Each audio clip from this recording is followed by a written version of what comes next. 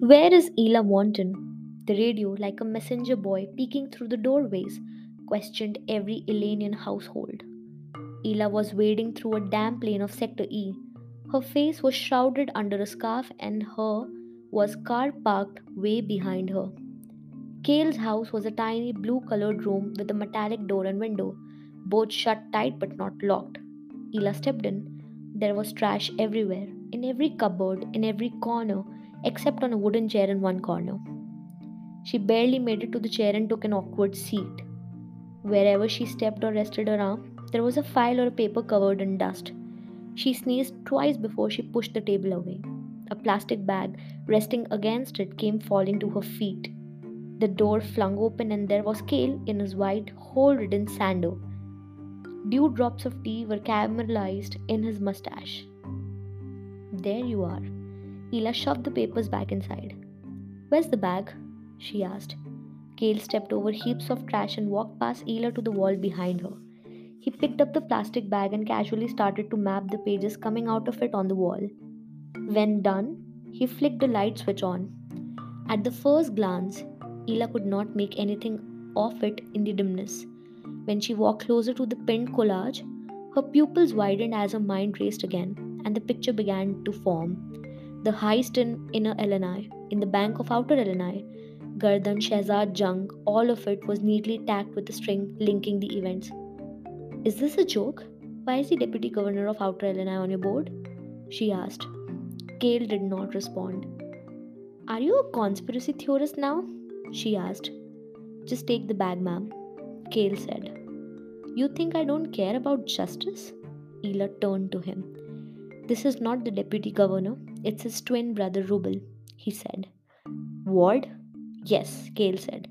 He works at No Monday Pub. Did you interrogate him? Yes, he gave me a name Jojo, Kale said.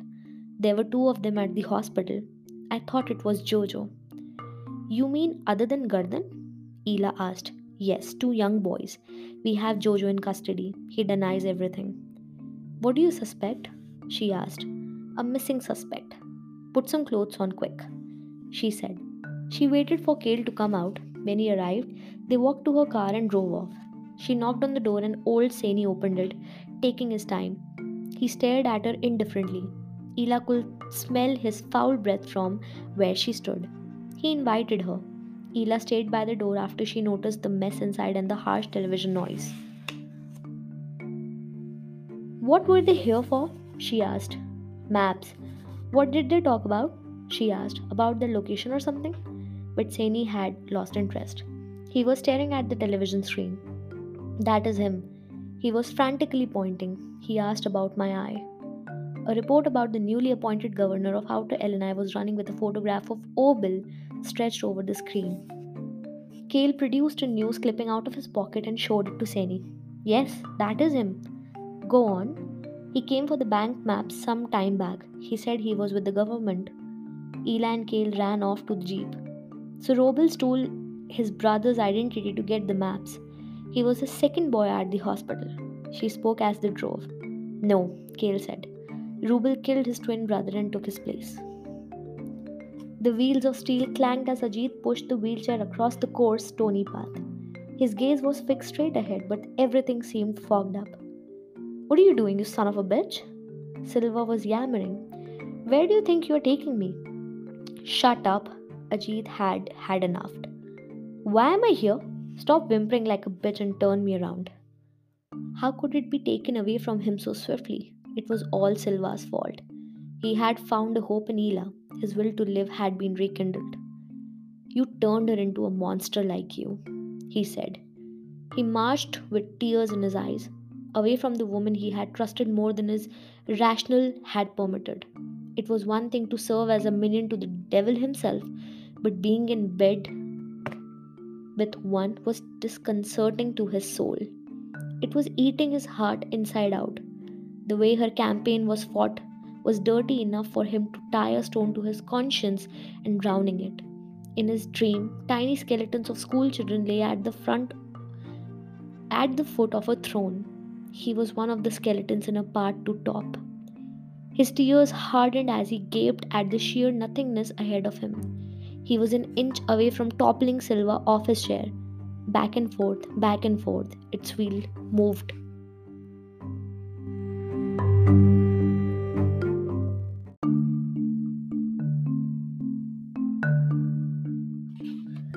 Take all my money. Take it all. Don't do the wrong thing. I'm not a monster. Ajit shook and jerked in disgust. You don't want the blood of an old man on your hands, Silva pled. Quiet, Ajit yelled. How old are you? 45? 50? Silva asked. If I were as weak as you, I would not have reached here. You do not know how many foes I have outlived. I was in love once, said Silva. Was it goo or water? Something rolled down Silva's eyes. Then what happened? Ajit asked. I outlived her too. Now turn around and take a different path. Take a second chance. Give me a second chance. No, Ajit said. He lifted the chair from the back. I'm just an old man in a wheelchair, you coward. Just do it already. Silva screamed. The wheelchair moved. It turned around.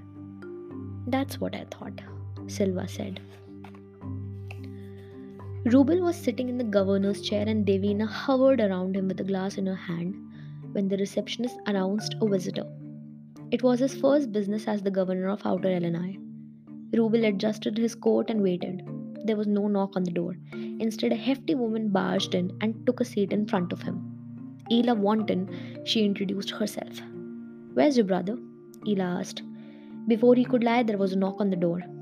Come in. Ela called in another inspector. Rubel felt a jolt. He remembered the officer from somewhere, only not in such a morose condition.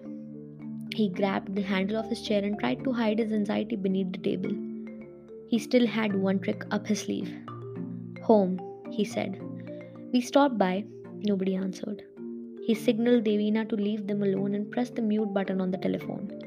He looked back at Ela and then at the inspector's unusually hanging arm. However, Ela did not permit the inspector to clear out of the room. He's the officer who came looking for him at the restaurant. He was sure he had no time to spare. What do you want? He asked. Where's the body? Ela asked. Okay. Rubel tapped the table. Here. He handed the manila envelope. Ela read the entire document. She put it back in the folder and handed it to Kale. She was either so shocked that she didn't feel anything or she knew its contents already. Kale handed her the bag by his side. Before Rubel could open the bag, she passed him a paper. Sign this by tomorrow. I'm sure you'll like it. The moment they left, he opened the bag and stared at all the money. What was all that about? A congratulatory visit? Devina asked from the doorway as she re entered. Let's just say we share a mutual feeling, Rubel said, zipping the bag close. He let her sit by his arm when he turned around the paper in his hand. It was blank. Even before completing it, he leapt out of his chair and ran out in the lobby. Are you serious? At least tell me what's it for. Rubel asked loudly, making everyone around stare at him and the new governor of Inner Illinois. Yes, Ela replied. I want it signed and on my table by 5:30 p.m. tomorrow. She woke up next morning with an awfully quiet heart. There seemed nothing new. It was not the golden glowing morning that she had envisioned. The sun was bright in a way that scorches your back, but it doesn't make you sweat. Ela sat by the side of her bed, staring at the envelope over the table. It possessed so much power, but it did nothing. She was powerless, helpless, a slave to its custodian. She pulled open a drawer to check her pistol and then closed it back. Soon she got up to fix herself some breakfast. The house felt still and desolate as she climbed down the steps. There were birds chirping outside, but it was only audible if you listened intentionally. As she passed by the main door, her eyes caught a sleek shadow at its bottom. She slowly opened the door. It was a newspaper. Ela did not bend down. She could clearly read the headlines. Food poisoning at Sector E Public School. 54 dead, many hospitalized. Low voter turnout in Sector E as parents rushed to hospitals. She had made the headlines. After a meager breakfast, she climbed back upstairs. The sunlight was beaming all over the floor. It touched her feet. Ela walked into its path. She was now standing in front of a mirror.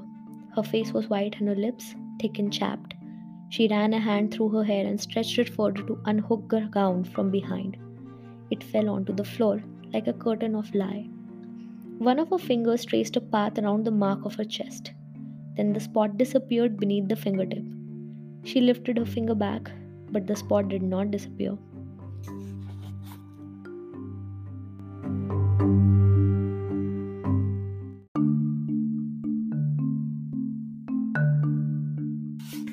Nothing appeared as it was. She rushed into the bathroom and turned the shower on. Tiny pins of water pricked her chest. She could hear the bullet tear through Gardan's skin. She could hear the children recite. She could hear herself whimper, and when the tears felt too heavy, she dipped her head under the cold shower stream. She climbed into her car and pulled out of the garage. There was a crowd surrounding a house at the corner that she drove past. It was robbed late last night. The couple that lived there was involved in violence. The husband was shot dead while he had attempted to shoot the robber from Sector E. Ela slowly moved away from the crowd, ignoring a salute by an on duty officer. There were two body bags lying by the gate, which was taped shut. Why violence? Her mind asked. Both men must have had their own reasons and beliefs to point a gun and shoot at each other. Victims or assailants, the sum total at a societal level, a higher level, was always nil. Statistics makes no sense when accounting emotionally from crimes. You can shoot someone from inches away to savor the tremor in their eyes, or you could simply poison their food from a distance. It had cost that woman her husband. It must have cost someone a son somewhere. But from an impersonal angle, it had cost two incomplete contributions to a society that demanded, no, needed a lot. Ela quietly continued on her journey. At 5:30 p.m., the blank paper arrived from Outer Illinois, signed and stamped. Ela had spent the day in solitude waiting for it. She withdrew a similar paper from a drawer, except it had her signature on it and some content neatly typed. Abolishment of CURB, Controlled Utilization of Resources and Benefits Act, it read. She compiled, stamped, and filed them before handing it to her assistant for photocopying an announcement later that evening. In the evening, when most of the staff had cloaked out, she sat at the typewriter and began drafting another letter herself. It was a resignation. She signed it and left it under a paperweight. Dusk was falling when she stepped out of the office building. She turned around after she had climbed down the step to look at it for one last time. It looked just as it was supposed to look, grand and unchanging. Late evening purple lights lighted the humongous pillars that kept it upright, its foundation unhurt, its prestige unshattered. Ela got inside her car and drove deeper inside Sector A. She drove without no hurry in the world. The car radio was cackling a hip song about a beautiful brown farm girl. Ela was in love with that farm girl.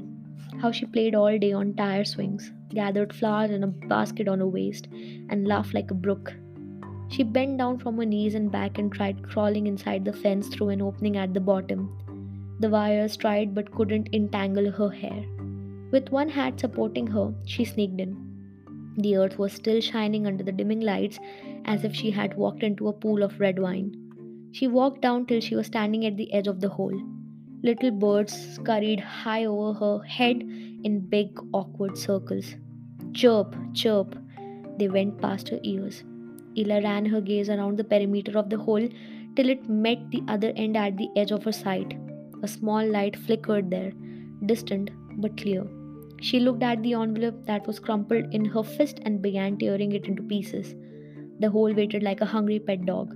It waited to reclaim what it had granted, like fruits of its elaborate conjuring. Ela jerked her wrist and the pieces went flying among the birds and then floated there till the darkness leapt up and dragged the pieces inside away from light.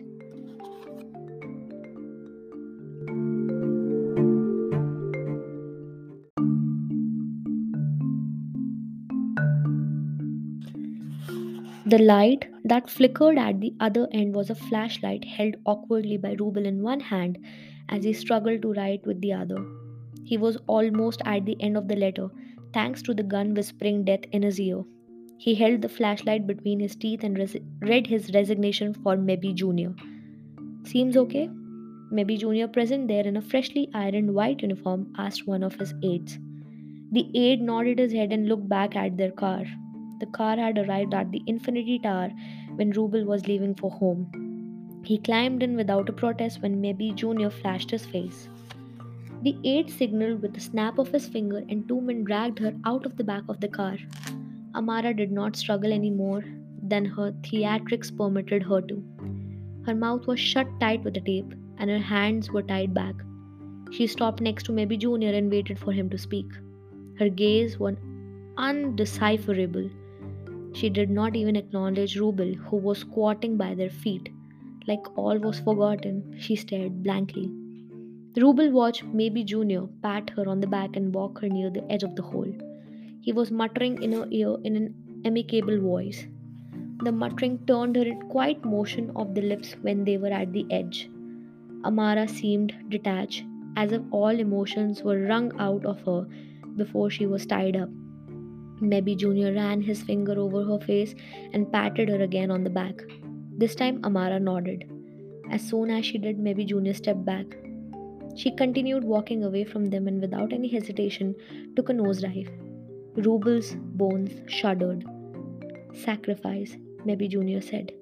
Rubel got back on his feet. She was your daughter. Yes, she was young too, but you saw that wide smile on her face.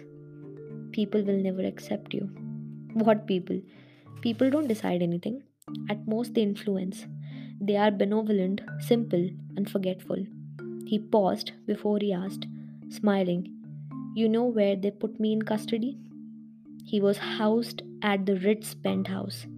Elenians paid for his stay. Your ideas are your own. They do not represent this world. This anger inside you, it will dry up as you crack old. You know what idealists are remembered for? Just their ideals. Nothing more. Your ideas of revolution cannot move a pebble. Actions can. Action turn this world and action need power. I have the power and I have my own ideas that were once unusual. He was inside his car now, just one foot on the ground. This world is as old as the man in command, son. Wait for your turn. Without turning its headlamps on, the car rolled away, leaving Rubel and the chattering of birds behind. His gaze followed the red tail lamp of the car till it was out of the fence. For a long time he stood there, taking in what had just transpired. He took the flashlight out of his pocket and pointed it at the darkness of the hole, the beams of light hesitating to inch forward. He could hear Gardan's plead, help me, Ruby boy.